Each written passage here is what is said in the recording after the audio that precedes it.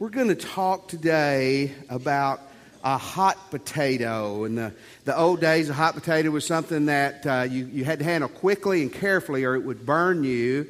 We're going to talk about marriage, and we're going to talk about marriage and divorce. And we're going to talk about it this Sunday and next Sunday.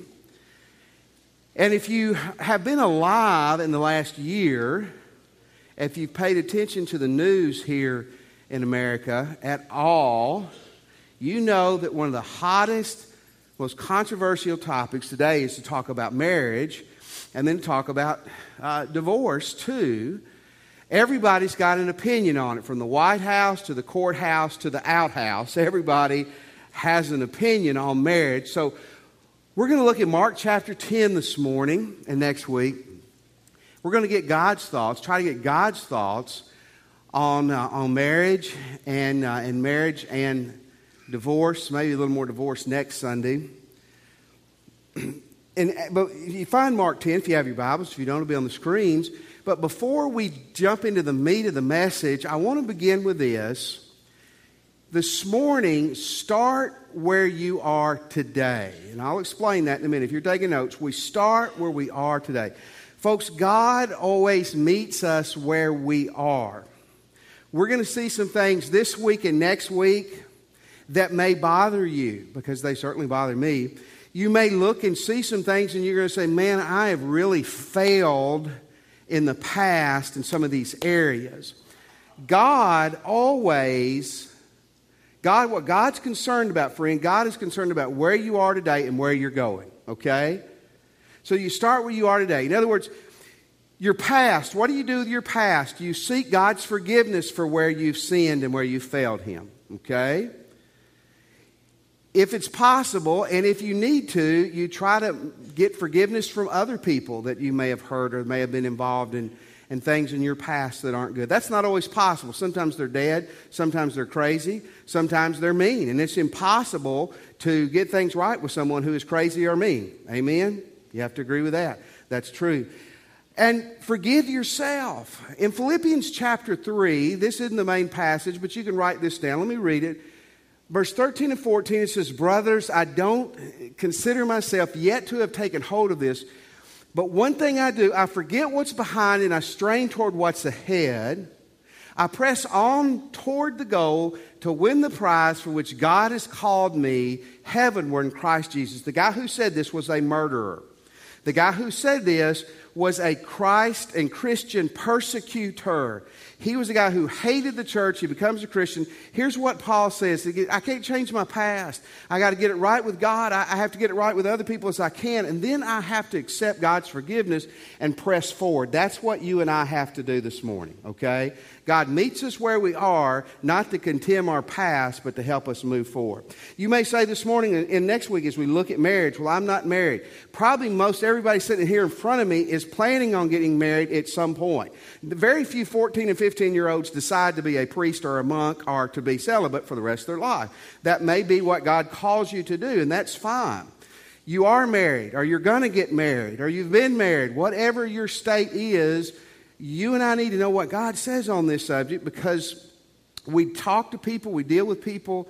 It's such an important part of our life. So let's dive into this and let's see what God says to us this morning.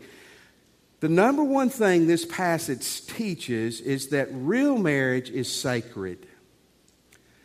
You notice I put the qualifier there, real marriage, because there's a lot of pseudo marriages or phony marriages. But from God's perspective, marriage has been, is, and always will be a sacred. Sacred's a big way of saying special, holy, separate, and really important. Verse 1 and 2 of chapter 10 in Mark, Jesus left that place and he went out into the region of Judea and across the Jordan. Again, crowds of people came to him, and as was his custom, he taught them. Some Pharisees came and tested him, trying to trap him, trying to trick him, and asked, is it lawful for a man to divorce his wife? Let me give you a little background. Jesus is heading to Jerusalem for the final showdown. We celebrated that last week, by the way. the cross, the crucifixion, and the resurrection. He's on his way to Jerusalem for the final time. Now, where he is significant. I want to show you on a map. Remember, in Jesus' day, Palestine, we'd say the Holy Lands, is divided into three sections. Galilee, Jesus was lived in Galilee. Nazareth, that's the Sea of Galilee up there. He hung out in Capernaum. This is Samaria. These were the enemy of the Jews. And then here's Judea, where Jerusalem is. A lot of Jewish people, because they hated the Samaritans, when they went to Jerusalem, they would actually cross over. There's the Jordan River, go over here, and then go down. They didn't want to go to Samaria. Jesus would go through Samaria. So Jesus leaves Galilee. He goes through Samaria to Judea. And for some reason, he takes a little trip, several miles back over, this is the Jordan River here, into Perea, where he stays a while before going into Jerusalem. Now, what's significant is Perea was ruled by the guy Herod Antipas. We looked at him several weeks ago. Herod Antipas was the guy who had Jesus' cousin, John the Baptist, beheaded. Why? Because he didn't like what he said about business meetings, tech baseball, divorce and marriage, divorce and remarriage, and he had him beheaded. So it's like the Pharisees thought, we've got Jesus where we want him. We've got him. If he says the wrong thing, the people are going to reject him. If he says something really stupid, Herod's going to arrest him. Herod's going to have him beheaded, and then we'll be done with this Jesus. That's the context here. I began by saying marriage is sacred. It's always been sacred. Marriage was not sacred in Jesus' day. Not by the people. It's always easy for us to think, boy, the worst time ever is today. Historically, that's just not true. Read about Noah sometime in his era of people. But in Jesus' day, divorce and marriage and the sacredness of marriage was almost null and void. Josephus, a Jewish historian, a contemporary of Jesus, said that it was very common for a Jewish man to have more than one wife.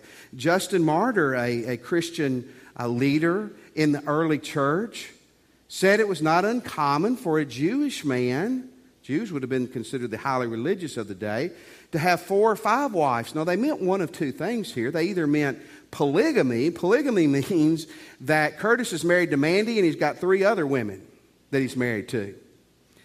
Not good for Curtis' long-term health, probably, in my opinion, for multiple reasons. Or it meant that these men were marrying and divorcing, and it was just very common. Jesus lived in a Roman Greco world, ruled by the Romans, influenced by Greek philosophy and society. We actually have historical records that show about marriage and divorce. One lady, it is discovered in records that she had been married 8 times in 5 years. How many of you agree she needed to go to counseling? See Mr. Brandon sometime. Wouldn't that have been good? Another lady, and there's thousands of reports I could give you, another lady had 10 husbands during her lifetime. Now, let me tell you, if I'm counseling her at number 7, you know what I'm saying? It might be you. Correctamento. It might be you. So what I'm showing you is that we've got a marriage problem here today, but it was worse in Jesus' day. When Jesus stepped into the scene and when he's asked about marriage and divorce, he was not in some beaver cleaver, pristine society where everything was perfect, clear, and pure. It was not good. Marriage hadn't always been sacred. Marriage isn't sacred in America today, but let me tell you, marriage has always been sacred to God. And I'm going to give you several points that flow from that come from this passage. Here's the first one. Divorce has never been God's plan. A concession, something that happens, but it was never God's ideal. In verse 2 through 5, some Pharisees came and tested him, trying to trick him, and they asked him, Jesus, is it lawful for a man to divorce his wife? What did Moses command you? He replied. They said, Moses permitted a man to write a certificate of divorce and send her away. And Jesus said, it was because of your hearts were hard, that Moses wrote you this law. Jesus replied. Now, the same story is told in Matthew, and the stories absolutely never contradict each other. They supplement each other. It's like if you had 5 eyewitnesses to something this morning, they can all be telling the truth, but they may give you a little different bent on what happened. In Matthew 19:3, listen to this. This opens this up and helps you understand it a little better. Some Pharisees came to him to test him, and they asked, listen to what they asked, is it lawful for a man to divorce his wife for any and every reason? Now we go to what Jesus referred to from the Old Testament. In Deuteronomy 24, and Brian, you can leave this up here for a moment. Deuteronomy 24, verse 1 through 4, we're going to look at just verse 1. This was the Old Testament given the certificate of divorce. If a man marries a woman who becomes displeasing, you notice it was all in favor of the man back then, because he finds something indecent about her and he writes her a certificate of divorce, he gives it to her and sends her away from his house. Now, in Jesus' day, there were 2 rabbis that were kind of the theological heroes of the day. They defined things for the Jewish people. One was Shammah. Shammah was a conservative rabbi, and his followers were very conservative. They looked at this verse, becomes displeasing and something indecent. What they said was that you could get a divorce if there was adultery or fornication or some kind of clear sexual misdeed by a person. Again, it was almost all in favor of the man back then instead of the woman. Now, the other school of thought, by the way, which was the most popular, was Rabbi Hillel. And I am not making this up, and I'm not being flippant. Brian, put that back up there for 1 second. Hold it there. When it said, give her a certificate of divorce for if you find anything indecent about her, literally how the Hillel school interpreted this, the popular interpreted this of the day was, that if your wife committed adultery, you can divorce her. If your wife burns the Pop-Tarts, you can divorce her. You following me? If Wayne looks at Stacy and says, you know what? I saw someone I think's cuter than you, he could divorce her. If Justin says Melissa has been disrespectful to my parents, he can divorce her. And if Greg just decides he likes somebody better than Andrea, he can divorce her. And it was in the middle of this foolishness that they try to bring Jesus into the picture. And Jesus explains what the Deuteronomy 24 was all about to begin with. First of all, the women had no rights. And if a woman was divorced, it was going to be assumed that she had committed adultery, and you could be killed for that if you were a Jewish person. So he said, listen, if you're going to divorce your wife, you have got to have a written bill on good paper that says, my wife didn't commit adultery. My wife is free to remarry. It took time to get this written up. Part of the process was it took rabbis to do it, thinking that hopefully there could be reconciliation. Also, when a Jewish woman married a man back in these days, her family had to give a dowry to the groom's family, or to the groom. A dowry just meant they had to give money, and maybe if they were wealthy, slaves or property. And what men were doing, men were divorcing their wives for any reason and putting on their head an adulteress, whether they were or not, and keeping all this money, this property, and stuff that they had gotten from their family. Jesus said, no. This written bill of divorce, also, she's got to get that money, that property, those things back. It protected her and it gave her freedom to remarry. Jesus said, why did Moses have to do this? Why did God institute this in the first place? Because you guys couldn't get it right. Not because he wanted this to happen. It was because you weren't doing the right things to happen. Does divorce happen? Absolutely. We're going to look next Sunday at some biblical reasons for it. Because there are some reasons. They're few, but there are some reasons. But it was never God's plan in the beginning. Okay? Now here's the second thing. And I need you to put your seatbelts on because this is going to be an interesting ride. Marriage is for a man and a woman. Now, I'm going to ask you to do something. The fact that you're listening, I take that by faith. It's a trust thing. But I'm going to ask for the next few minutes you listen to me the whole time. If you're going to be mad at me for what I say in the next 10 minutes, be mad at me for what I say, not what you thought I said or half of what I said. Hear everything that I'm fixing to say on this subject, because this is the hottest potato out there today. And if you profess to be a Christ follower, you need to be right on this. You need to be right on this. Hillary Clinton, no doubt running for president in a few years. Isn't it amazing? We just get through one presidential election. Now they're talking about who's running in 2016. Can't even catch your breath. Hillary came out a few weeks ago, had television. She did a little segment, and she talked about how she's changed her mind and that she is promoting and for gay marriage. Her husband, when he was the president, signed a bill against gay marriage, but now he has come out and he has said he is for it. You're a Democrat. Maybe I've made you a little mad. Hold on.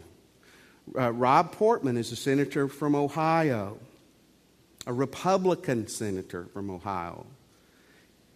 Last month he came out, or first of this month came out, and he said, I've changed my mind. I am now for gay marriage. You know what he said? My son, we have found out, is homosexual, so now I am for gay marriage.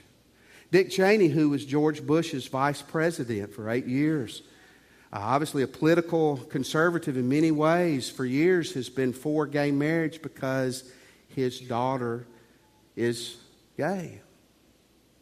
Right now, your Supreme Court is juggling whether to overturn a vote by the people in California to decide whether gay marriage is legal or not. And folks, what they decide is going to have an impact on all of us.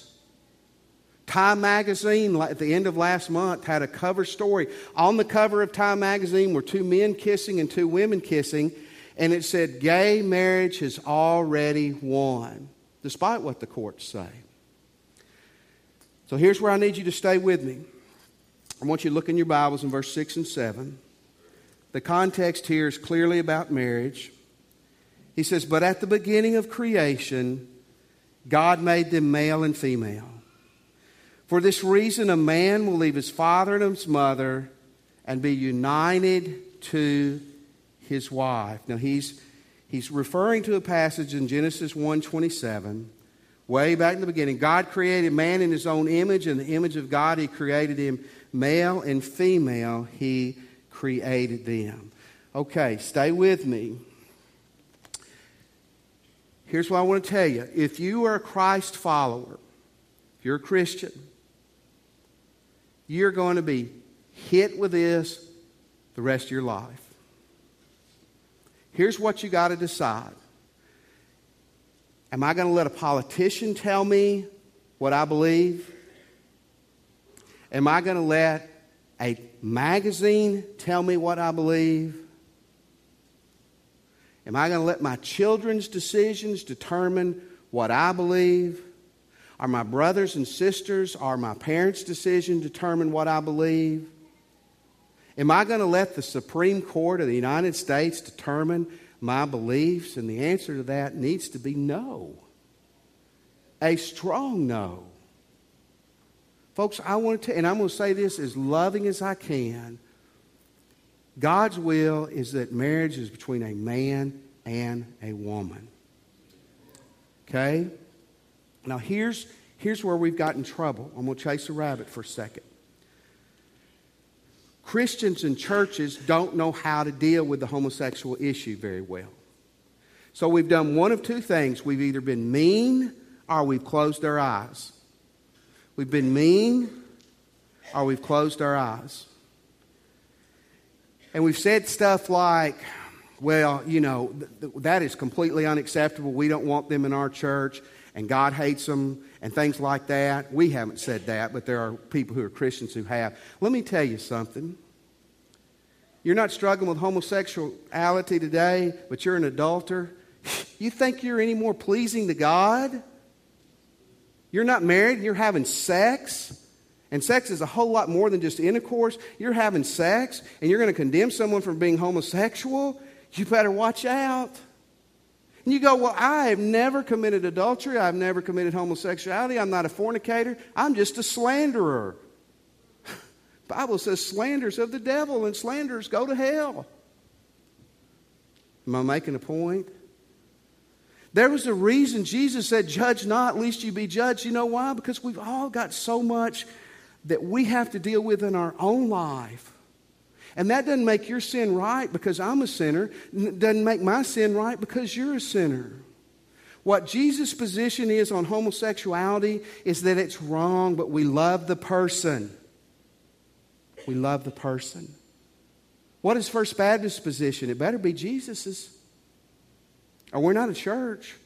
We're a religious clique, but we're not a church. We're going to love people who are struggling with homosexuality. Just like we're going to love some of you who lie and cheat and gossip and are struggling with pornography. You know what? We love you too. Amen? What would we do if we had someone come down to join the church that said, hey, I'm a homosexual? You know what I would say? We'll talk to you after church. Here's why. We believe to join the church, you are giving your life to Christ. That's the first thing we ask you. Have you given your life to Christ? That involves repentance. Doesn't involve being perfect, but it involves that you're saying, I'm going to follow Jesus and be different. I would say the same thing if someone came down this morning and said, you know what, I want to join your church and I'm an adulterer. My wife doesn't know it, but I got 3 women on the side. Can I join? I want to be a deacon. You know what I'd say? Let's talk after church. It's just usually harder to catch that person, isn't it? You see, our position's got to be a position of love and truth. Here's what we do. We go on the truth or the love, don't we? Truth says, you are wrong, you're a sinner, and we're going to beat you in the head with it. Love says, I'm okay, you're okay. Nothing's wrong. We're all God's creation. The truth is right here. Truth is wrong, and you love people regardless. And that's got to be our position. You got to hold on to the truth, young people, old people, and everybody in between. But you got to do it in love. Okay? Y'all ready to move forward? Let's move forward. Marriage, sacred. Man and a woman. Divorce, never God's idea. In marriage, your top human relationship is your spouse. Marriage is to be the top human relationship of your life. You young people, when you get married, this needs to be numero uno for you. Verse 7, for this reason a man will leave his father and mother and be united with his wife. Look in Genesis 2. Jesus is going back to Genesis. A man will leave his father and mother and be united with his wife, and they will become one flesh. Now, you see, 6,000 years ago in Adam and Eve's time, when that was first written, families stayed together. You might have in a 3-tent area, you might have grandma, grandpa, dad, mom, and the newlywed couple all together, okay? And even in that, here's what God was saying. Listen, when you get married, God has got to be more important than anything. And then after that, your husband or wife. You know what's wrong in some of the marriages in here today? Mom and dad may live a long way from here, but they are pulling the strings. They are running things. Your husband or your wife is not the most important thing in your life. And after your husband and your wife, it ought to be your kids, but it ought to be your husband and wife over your kids. It ought to be your husband and wife over your mom and dad. It ought to be your husband and wife over your job. It's to be the top relationship in your life. And the reason a lot of marriages are really struggling is because it's not. Here's the fourth thing. He brings it together. When you get married, two become one. Verse 7 and 8, at the beginning, God made a male and female. For this reason, a man will leave his father and mother and be united to his wife, and the two become one flesh. They are no longer two, but one. In verse 7, the word united literally means to be glued to something or someone. Some of you are going, oh, I feel glued to my spouse. Well, that was glued in a good way is how God intended it. Let's go back to Genesis 2 again and what he says in verse 22 and 23. The Lord God made man from the woman from the rib he had taken out of the man. He brought her to the man. And the man said, this is now bone of my bones and flesh of my flesh. She shall be called woman. Some people say Adam looked at her and went, whoa, man. She was a good-looking woman. For she was taken out of man, glued together. I love that. I love that. You see, when you get married, young people, you're not just getting a roommate that happens to be a lot prettier than your previous roommate, okay? Hopefully that's true. You are becoming one with a person sexually, emotionally, mentally, financially. Let me see if I can make some of you married people mad this morning. How can you say you're married and your finances are separate? That's the craziest thing I've ever heard. Well, that's her checkbook. What are you talking about? I want my wife to make a lot of money and it to be mine too.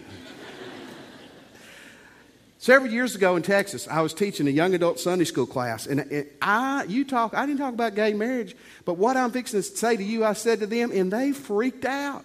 I said this, I said, you're married, your husband and your wife needs your passwords. I said, if you're married, your husband ought to be able to go through your purse, we'll say, and cell phone, anytime he wants. And men, she ought to be able to go through your cell phone and billfold anytime that she wants, and they flipped. No, men, I'm afraid to go through my wife's purse because I'm afraid I'll get bit by something in there. But hey, ladies, no, I'm not talking about some other man. I'm talking about your husband. If you don't want him going through your purse, the answer needs or question needs to be, why? I literally had a Bubba come up to me after class that morning. It was a man. He goes, I don't want my wife going through my billfold. I said, why? Well, I might have something in there, like I'd bought her a gift and I was going to give it to her as a surprise and I didn't want her to see it. I said, you are so full of it. Twice every decade you're hiding a gift in your billfold from your wife. The two became one, but they kept their finances separate. They slept in different rooms. They didn't know each other's passwords. And they never would look at each other's stuff. But they're one flesh. No, they're not. See, when you get married, it's a sacred thing. A man and a woman put after God themselves first. And they become one flesh. That ought to be cool, shouldn't it? It should.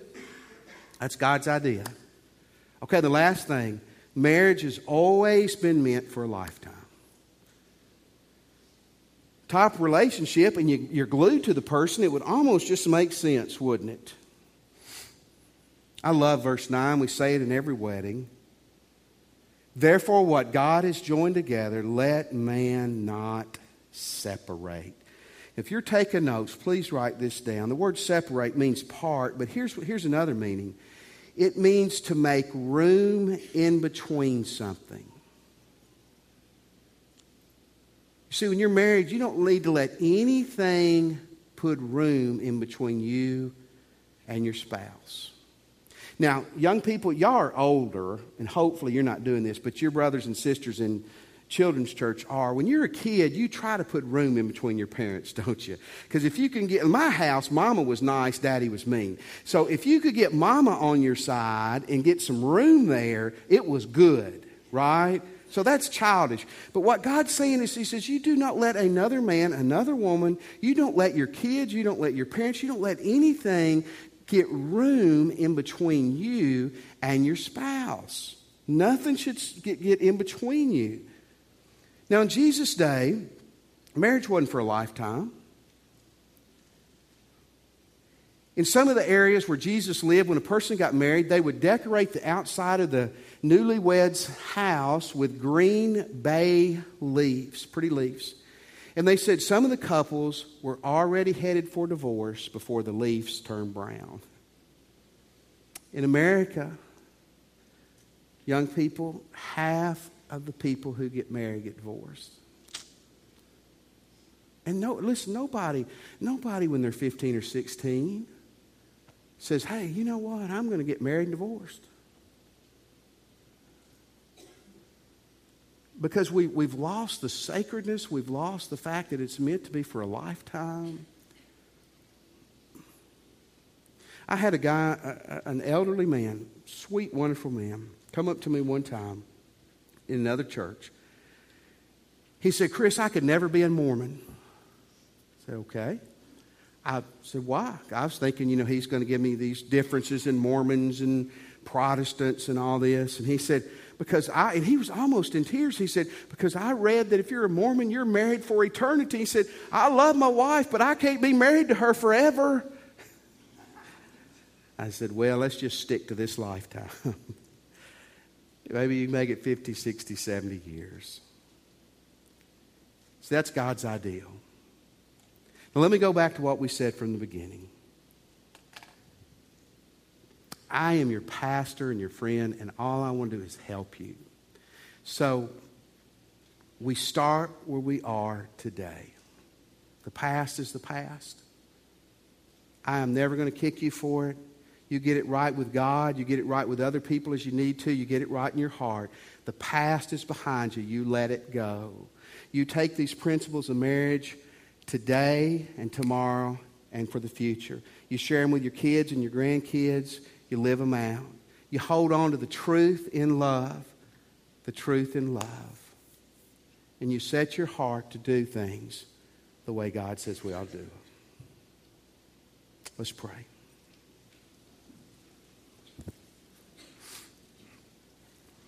This morning, if you're a Christian, boy, I just challenge you. How are you doing in your marriage? How are you doing in your morals? God's looking at the direction you're headed, not from where you're coming from. Where are you headed? If you're not a Christian this morning, or you're unsure of your relationship with Christ, right where you're seated, would you pray with me? And would you say, Jesus, I'm a sinner. And I want to turn from my sins.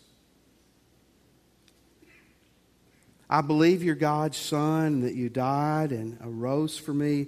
Jesus, today, come into my life.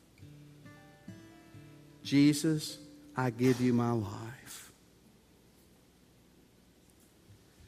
Let me have your attention just for a moment. We're going to stand in a second. I'm going to challenge you to respond to what Jesus has said to you. Maybe you just prayed and asked Christ in your heart, or maybe you're ready to do that. Will you come in a moment, talk to one of our ministers, make that decision with Jesus today? Maybe you're ready to join our church family. One way you can do that is just come, and ministers will be down here. We can help you do that. Come and join us today. Christian, maybe dad, mom, maybe you want to come as a couple and pray at the altar or pray with a minister. Maybe young person.